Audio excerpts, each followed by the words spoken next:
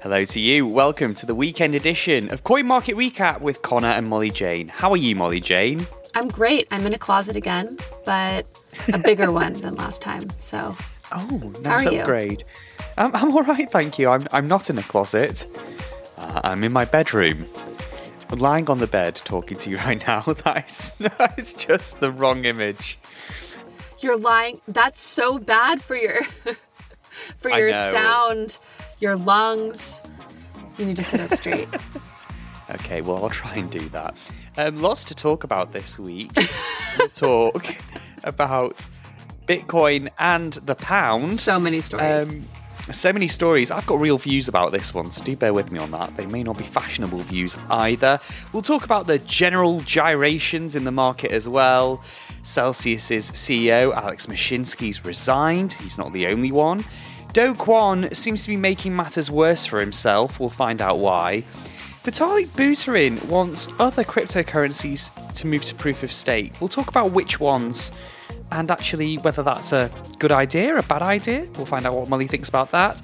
FTX has officially acquired Voyager's assets and Celsius could be next. Plus, the thing that always guarantees a response on Twitter, a report about Bitcoin's energy use.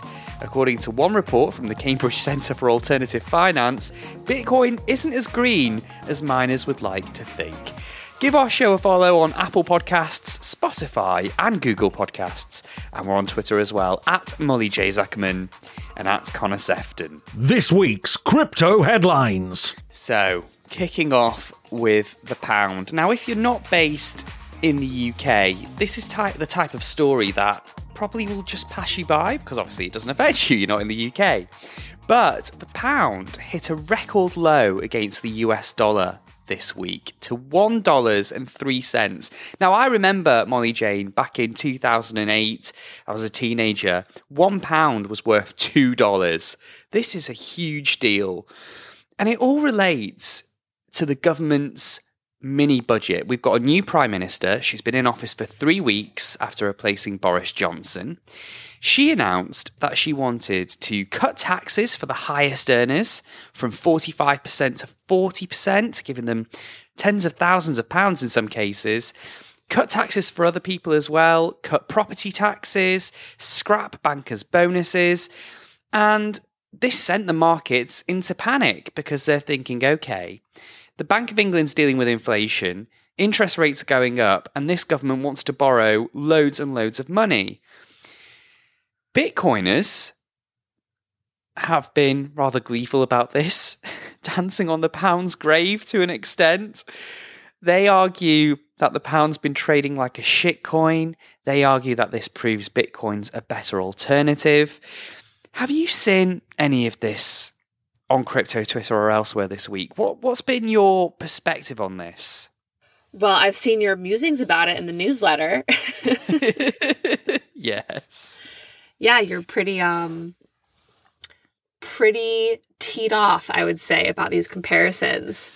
Yeah, I mean, I'll walk you through my views, and Please. Not everyone's going to agree with me, and I think that's fine.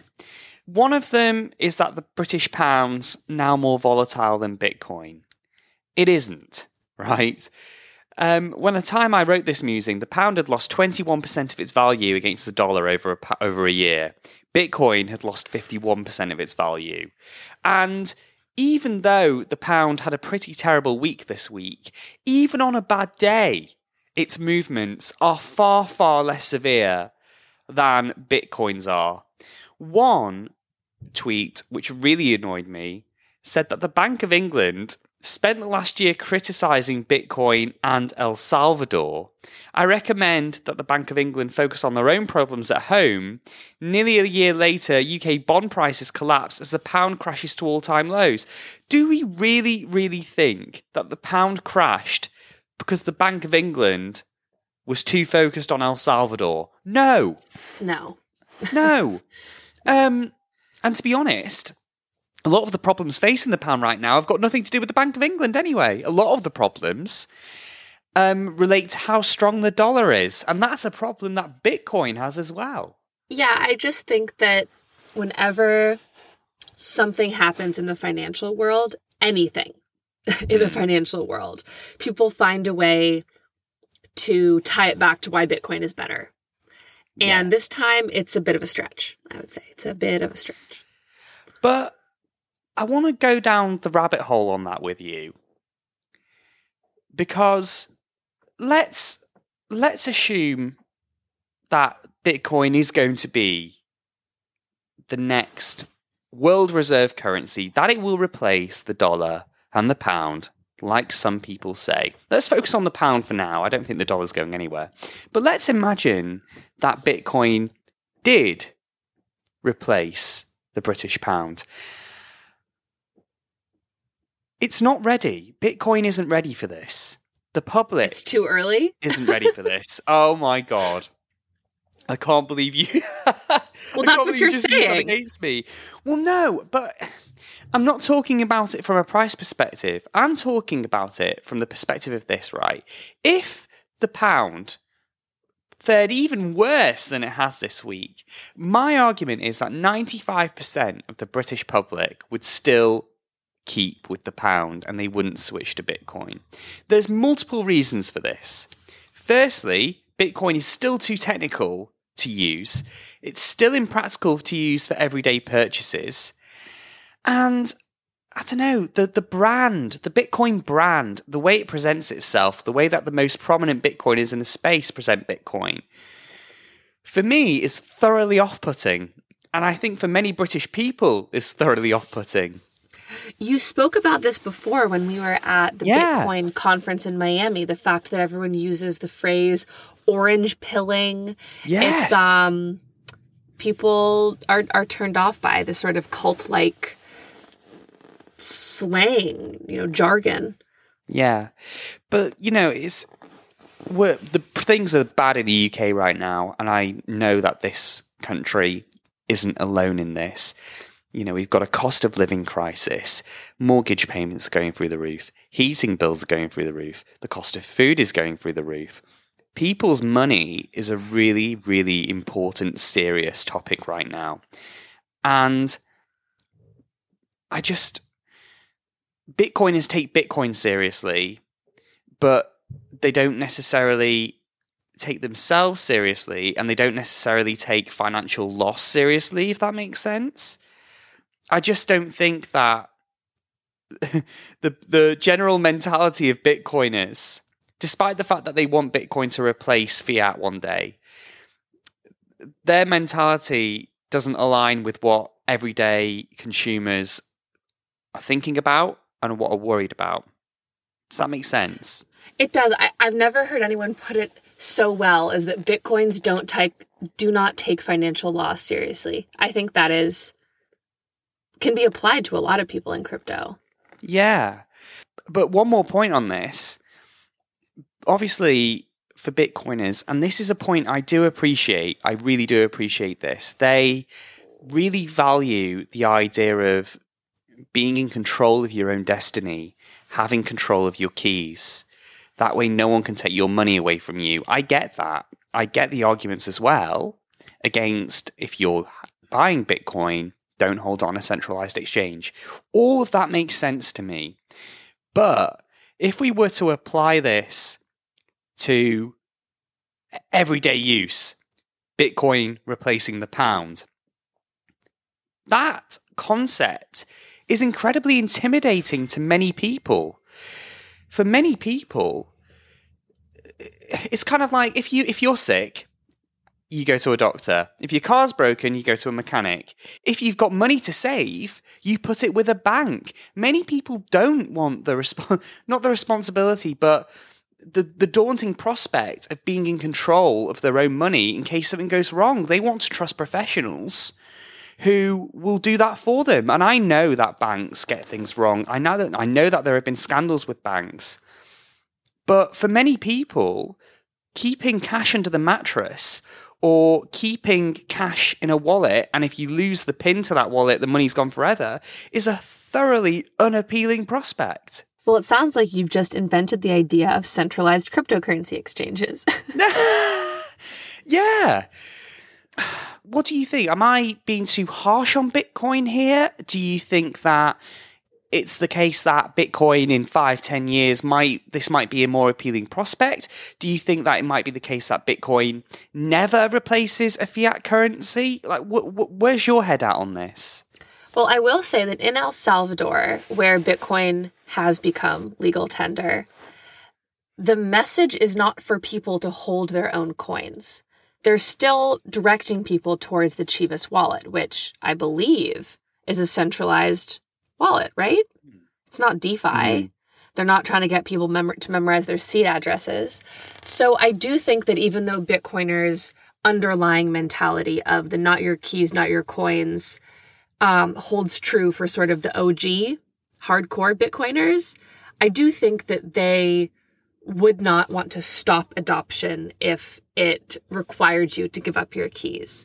However, I don't see Bitcoin replacing the pound in the next 50 years. Okay. Because that's another source of tension, isn't it? Because bearing in mind, there are millions of people in the UK who own or have owned Bitcoin. There were figures last year that suggested 2.3 million Britons owned crypto. That was before the bull market really hit a peak. And I think that many people in the UK and in the US and in other countries regard Bitcoin as an investment. They don't regard it as a currency that they would use day to day. But that's a bit of a source of tension I see in the world of Bitcoin and with Bitcoiners, because there are many people, Jack Mallers of Strike, who are advocating and pushing for Bitcoin to be used as a payment method when you're buying a coffee, when you're buying a pair of sneakers, whatever it is. So do you think that more Bitcoiners are aligned with Bitcoin as an investment, or do you think that more of them are aligned with Bitcoin as a medium of exchange? Investment. Yeah. But there's also that school of thought, isn't there, that Bitcoin will be volatile, upwards volatile for like the next 10, 15 years, and then it will start getting less erratic, but at a much, much, much higher level. There are so many trains of thought here. And really all I'm hearing at the end of this is you're just telling everyone that we're just still too early. But, I think we both of us agree on is I think that, I don't know, I just feel that we probably apply slightly more cynicism to Bitcoin generally. That's fair. That's very fair. Than others may do. Because it's all fine and good going on Twitter and saying the pound's a shitcoin, Bitcoin can fix this. But when you look at the reality, and some of these people, I can confidently say, have never visited the UK, it just doesn't really work. And ladies and gentlemen, I did tweet this. I did buy a pint of beer with my pounds the other day. It went fine. It was fine. It can be done. I mean, you're really showing the Twitter hysterics, The reality. You're holding a mirror up to them and you're saying, take a look at this. And my cash use in the pubs of London. But let's talk more widely about Bitcoin's movements this week. One thing I will say over the past 7 days is that Bitcoin was starting to see a divorce from its correlation with the stock market. The stock market some days this week has fallen by 2-3%, the S&P 500, the Nasdaq especially, and Bitcoin's managed to stay flat.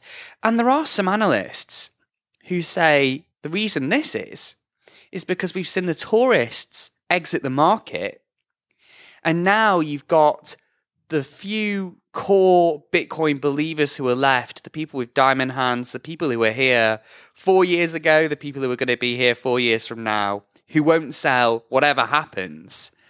But there was an interesting couple of panels this week, different kind of sentiments, but overall on the same topic, ultimately that the bear market's a good thing. There was a Bloomberg Technology Summit in London this week, and the panelists there had argued that it's weeded out the tourists, like I said, and it's good news for crypto entrepreneurs who want to build something more sustainable rather than speculate around it. And Revolut, Edward Cooper from Revolut, said that the bear market's eliminated crypto companies that had a viable business model. The tide goes out, and then the businesses with good business models survive. He points out that sign-ups to Revolut now still are far higher than before the bull run began. So things have gone down but remain at a higher level, ultimately, is the argument, isn't it? Yeah, I also think you said that that comparison wrong. It's the tide has gone out and now you see who's swimming naked, which I mentioned on the last podcast. And you said that I was mixing my metaphors, but you just mixed your metaphor. I was quoting someone. I think you'll Well, he mixed his metaphor. I never mix my metaphors. I'm on it like a dachshund. Right. So... Like a what? I was joking. I was mixing my metaphors because the a dachshund. How do you pronounce that? Are we going to have another British versus American fight about this? I thought it was dachshund. It's dachshund. It's not. It is. It's so not. No, it definitely is. No, it definitely isn't. Hang on. I was wrong last time, to be fair. I forget what I was wrong about. Oh, Worcestershire sauce. Worcestershire. Okay, well, I was wrong. I admit I was wrong about that. But I'm pretty sure it's dachshund. We're talking about the wiener dogs, right? That's what I'm talking about. The sausage dogs, yes. The sausage dogs. Okay. Yeah, okay, right. So, what did you say? Well, for some reason, now you're making me doubt myself. Dachshund. Dachshund. I said dachshund. And Google says... Oh. Dachshund. That sounds more like yours. Yeah. Dachshund. Okay. Well, clearly I don't know my dogs and I've just made an idiot of myself in front of all of this. Well, I did describe to Dog Fancy magazine for many years. I remember once being very, very new at Sky News and going into a meeting and pitching, saying, there's a really interesting story in Arkansas.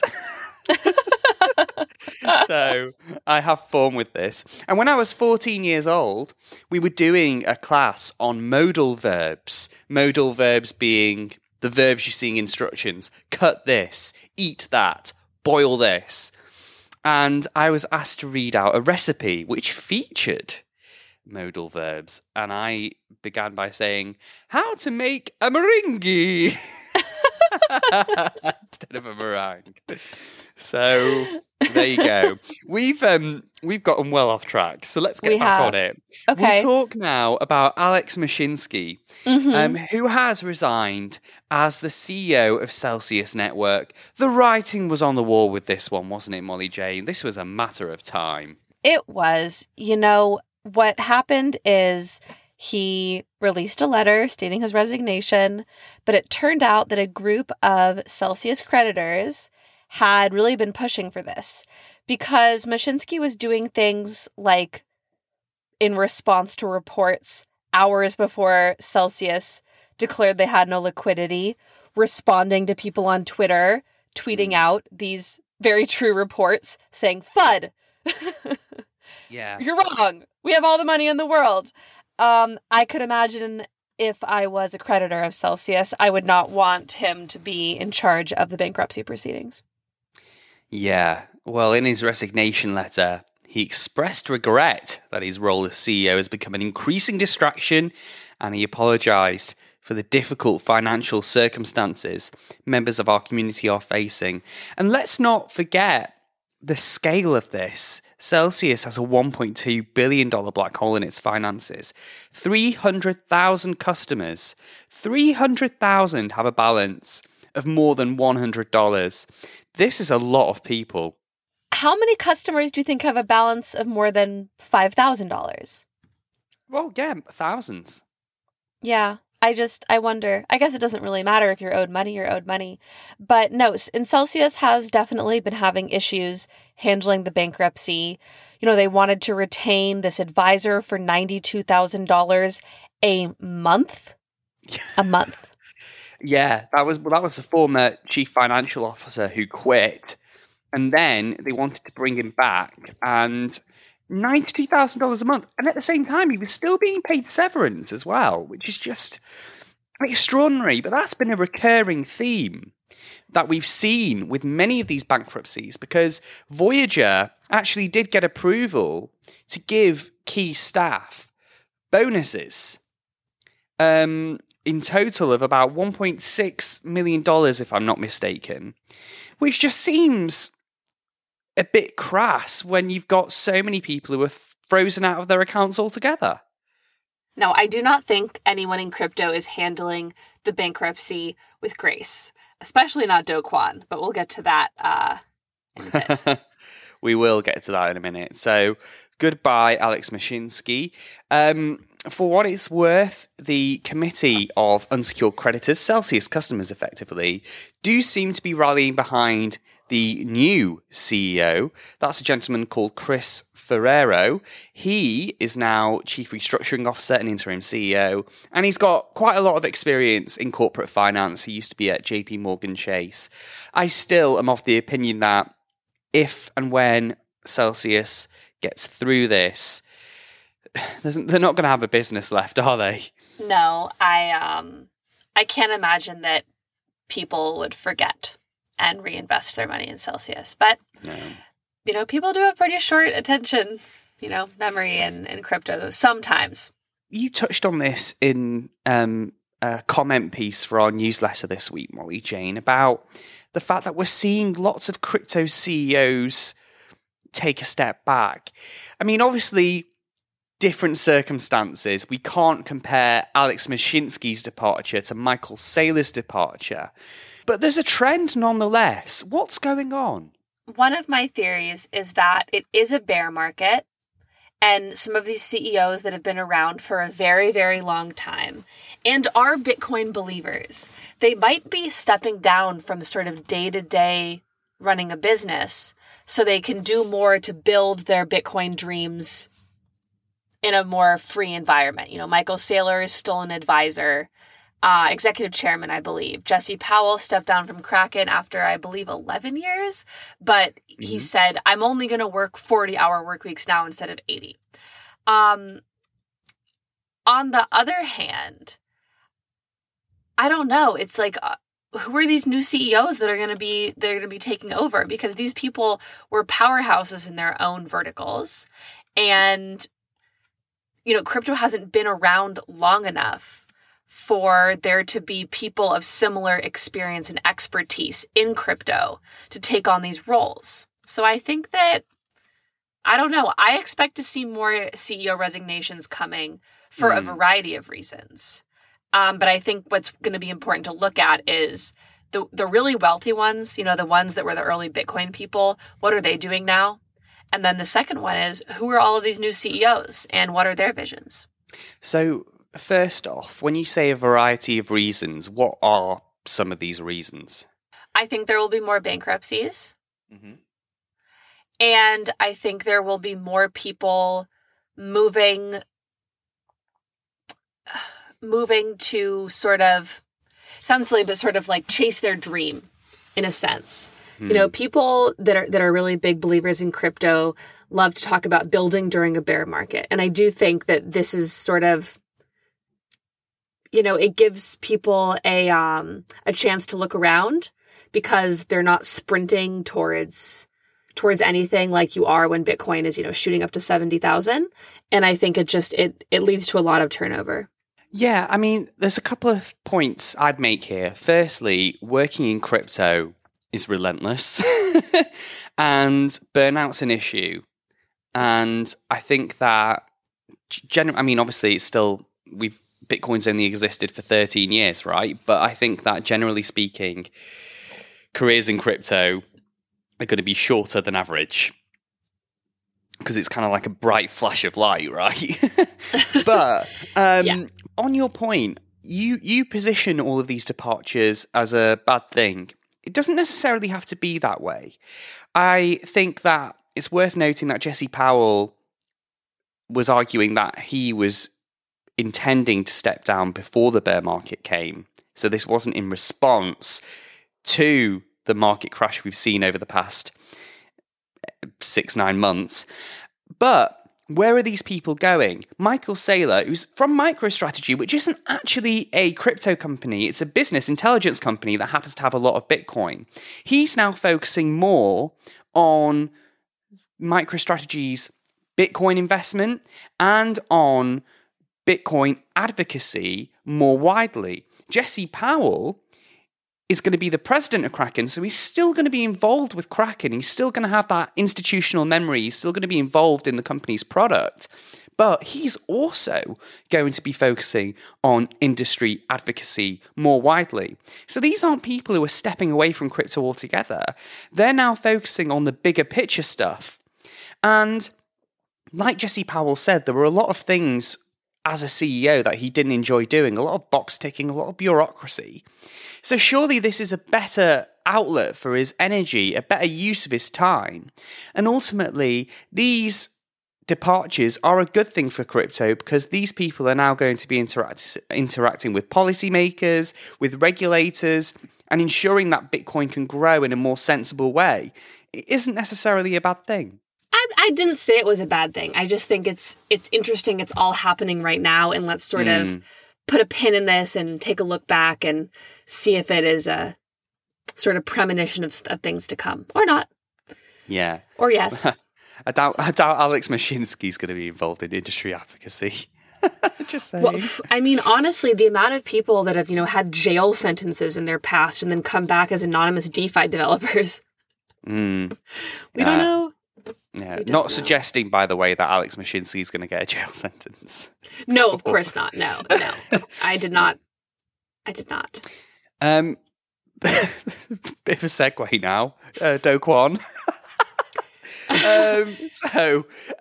Do Kwon, who is actually now the subject of an Interpol red notice. He's not really, what's the word? He's not handling this well, I don't think. So, Interpol have now issued a red notice. His response to this is to say that he's making zero effort to hide. He's going on walks, he's going to shopping malls, and crypto Twitter people have probably bumped into him over the past few weeks.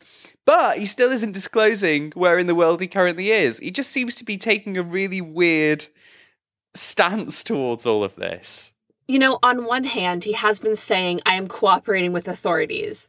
But on the other hand, does cooperating with authorities just mean like walking down streets that have security cameras and being like, come find me anywhere in the world? It's very, I feel like cooperating with authorities means I am responding legally to my arrest warrant.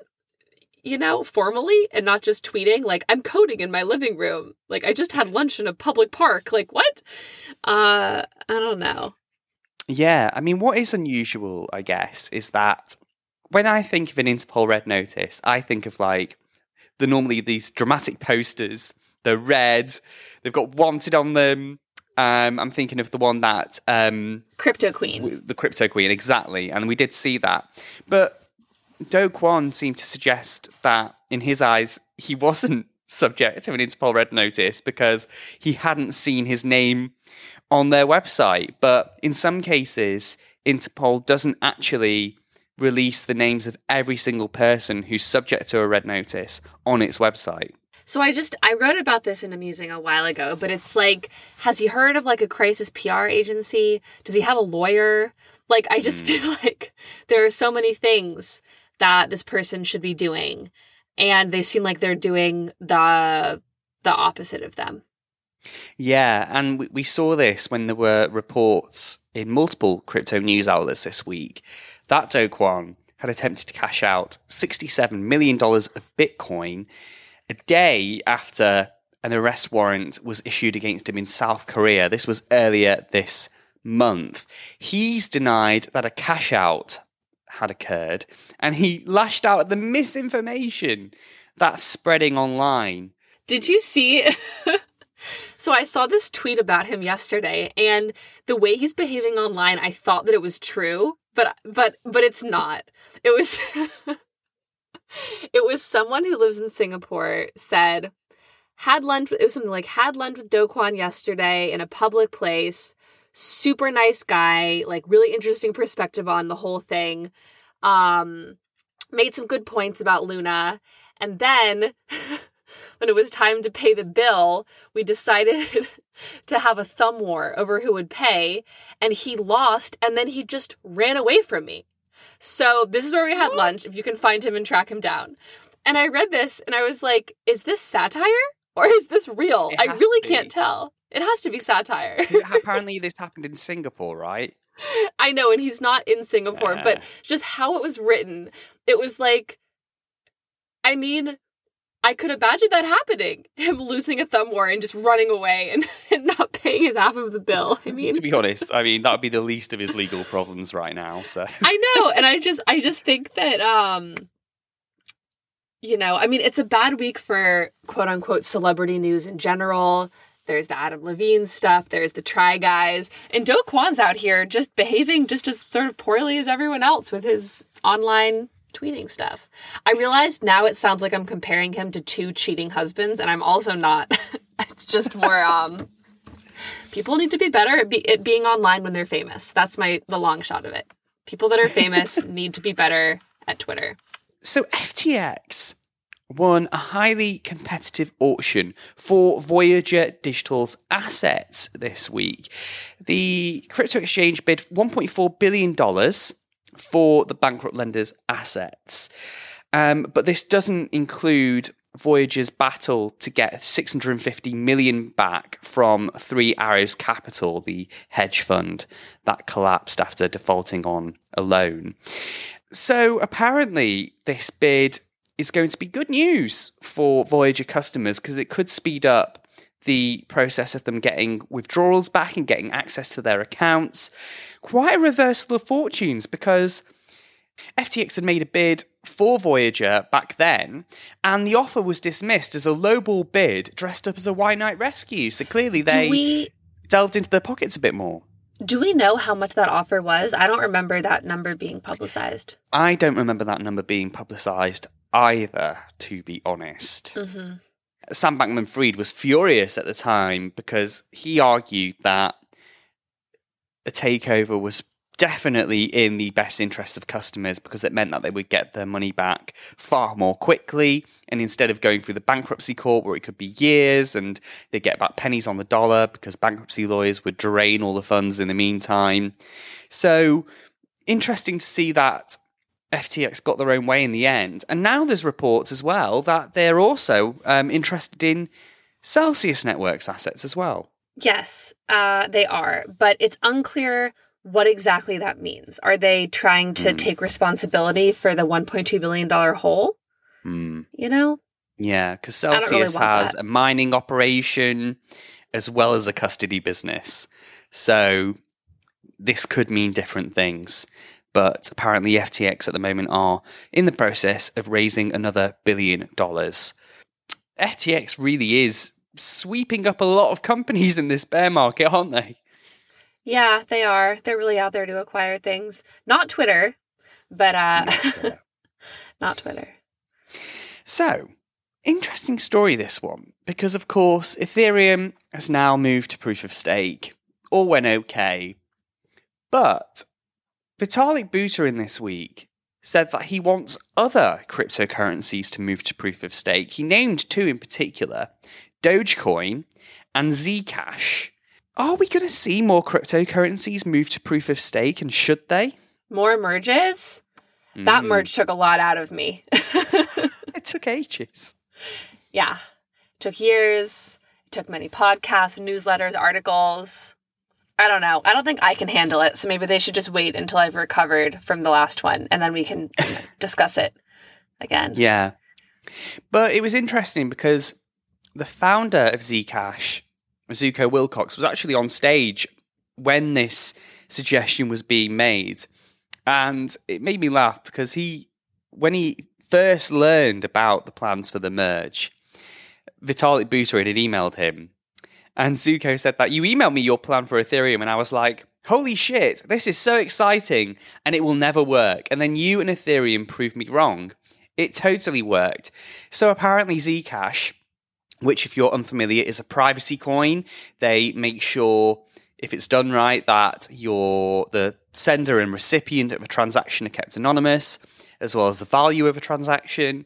So he's suggesting that Zcash might move over to proof of stake at some point in the future, but they're going to hold back because they want to learn lessons from Ethereum and see what goes well, what goes wrong as well. I'm glad it did work, though. We learned about all the different ways it could not work, and I'm glad that none of those happened. Is Ethereum out of danger, though, yet? Couldn't things go wrong in the months and years ahead? Of course. But there also could be like a nuclear holocaust soon, so. Cheery. You criticize me for taking this podcast to dark places. I criticize you for talking about dead hamsters every time I bring up alive My hamsters. hamster died. What do you want from me? Well, then you were It's good to talking about like remember. the COVID hamster thing, and then you just really... Oh, that was dark. That was really dark. Mm-hmm. All those hamsters. But of the two, Dogecoin might actually be the more likely coin to go to proof of stake because Vitalik has actually been involved with the Dogecoin Foundation. He's been working with them. And back in December last year, they were crafting a uniquely Doge proposal for a community staking version of POS that would allow everyone, not just the big players, to participate in a way that rewards them for their contribution to running the network. So I would say that Dogecoin is probably the more likely when compared with Zcash of going to proof of stake.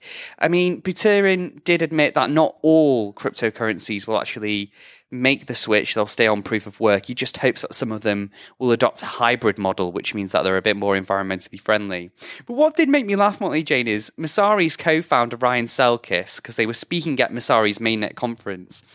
He said that he liked to see dark Vitalik because he was noticing that Vitalik has got a bit more of a swagger now that the merge has been successful. He kind of always had a swagger, though. Yeah, but it's been more emboldened now the merge has gone okay. Yes. Okay, lastly this week, Bitcoin mining. So, there's a Bitcoin mining council, and it's made up of some of the world's biggest Bitcoin miners, and every quarter they release a report into how green Bitcoin mining is. The most recent report was in July 2022. That claimed 59.5% of the electricity used by miners comes from sustainable sources, and that this is a year-on-year improvement. But the Cambridge Centre for Alternative Finance has said, actually, things might not be as good as they seem, because they believe that 37.6% of the energy used by the Bitcoin blockchain actually comes from sustainable sources. Who's right? What if we just flipped a coin? We could do that. I mean, there's a lot of he said, she said with this. She shed. Yeah. Mm-hmm. She sells seashells on the seashore. The shells Sally she sells sells them. are seashells, I'm sure. Oh, that's different than the American one. What's your one? Sally sells seashells by the seashore. So I guess it's almost the same. But And mine was longer, and I didn't trip once. I didn't trip once either. Yeah, because yours was shorter. Yeah, but Easy to trip up when it's shorter. okay, do the Peter Piper one. I don't know that one. Peter Piper picked a pack of pickled peppers. How many peppers did Peter Piper pick? If a gun boil could boil oil, how much oil would a gun boil if a gun boil could boil oil? You know, to our listeners here, I did send Connor a TikTok before this of a girl that won an international pun competition. She's a pornographer. And I just don't know why you didn't also submit yourself. I'm going to look into pun-offs in London. Oh my goodness. So, back to Bitcoin mining and energy use. I thought that, and it's worth a read, by the way. This is a report from the Cambridge Centre for Alternative Finance. They were quite even-handed because while they were attacking the Bitcoin mining sector for marking their own homework and exaggerating their clean energy use, they were also attacking those on the other side who say that Bitcoin uses as much energy as major economies. Because based on their estimates, Bitcoin's responsible for 0.1% of global greenhouse gas emissions. That's more comparable to the likes of Nepal and the Central African Republic, rather than, you know, a major economy. So, one of the men who leads the Cambridge Bitcoin Electricity Consumption Index said that for some, Bitcoin's a calamity that's going to undo decades of environmental progress. Some actually say Bitcoin combats climate change. Observing the arguments of both sides, some claims seem rather far-fetched and based on oversimplifications, while others are based on scant information. So, effectively, he's saying that both sides are misinformed. I think both sides are misinformed.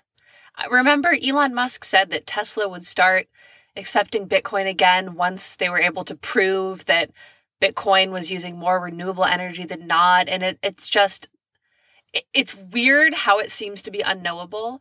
I guess all we can keep doing is have these research projects and think tanks and centers come up with more and more and more data. But like you said, oftentimes it is a case of people checking their own homework. And so it's hard to get a straight answer. Yeah, and it does vary from country to country, because if you look at Sweden, the share of sustainable energy sources is 98%. But Kazakhstan, which is heavily reliant on fossil fuels, that falls to 11%. So it does vary from country to country. And China, which is now obviously embarked on a mining clampdown, they were big users of hydropower, especially during the rainy season.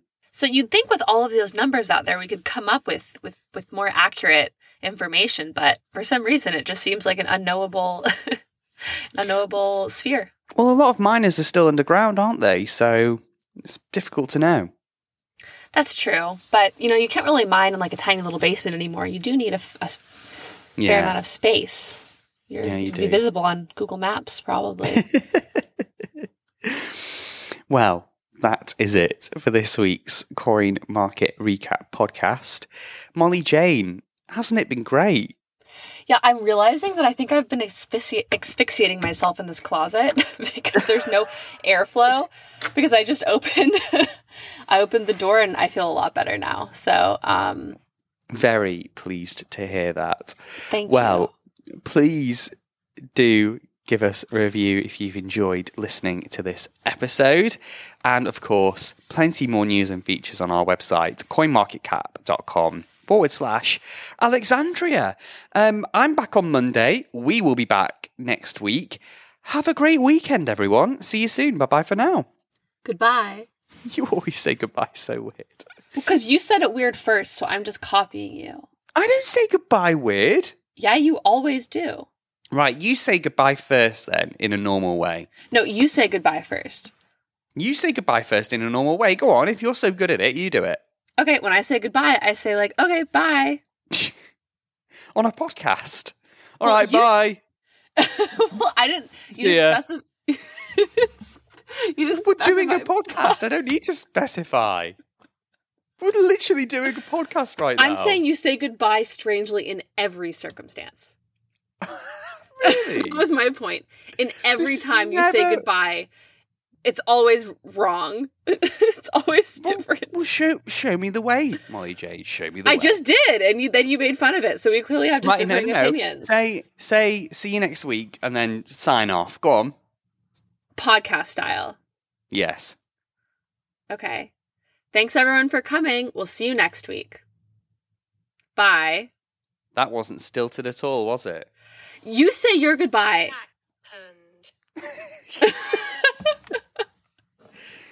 You just went. Thank you for coming, everybody. Bye. Well, you say your goodbye. Why won't you say the word? This has been the Coin Market Recap podcast. Thank you so much for listening. Goodbye. You did.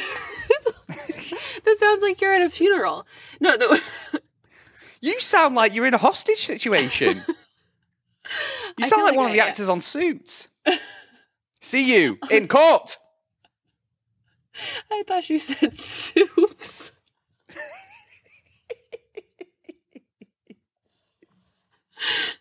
It's like the Great British Bake Off, but it's just with soup. Right. Okay. We better let our listeners go now.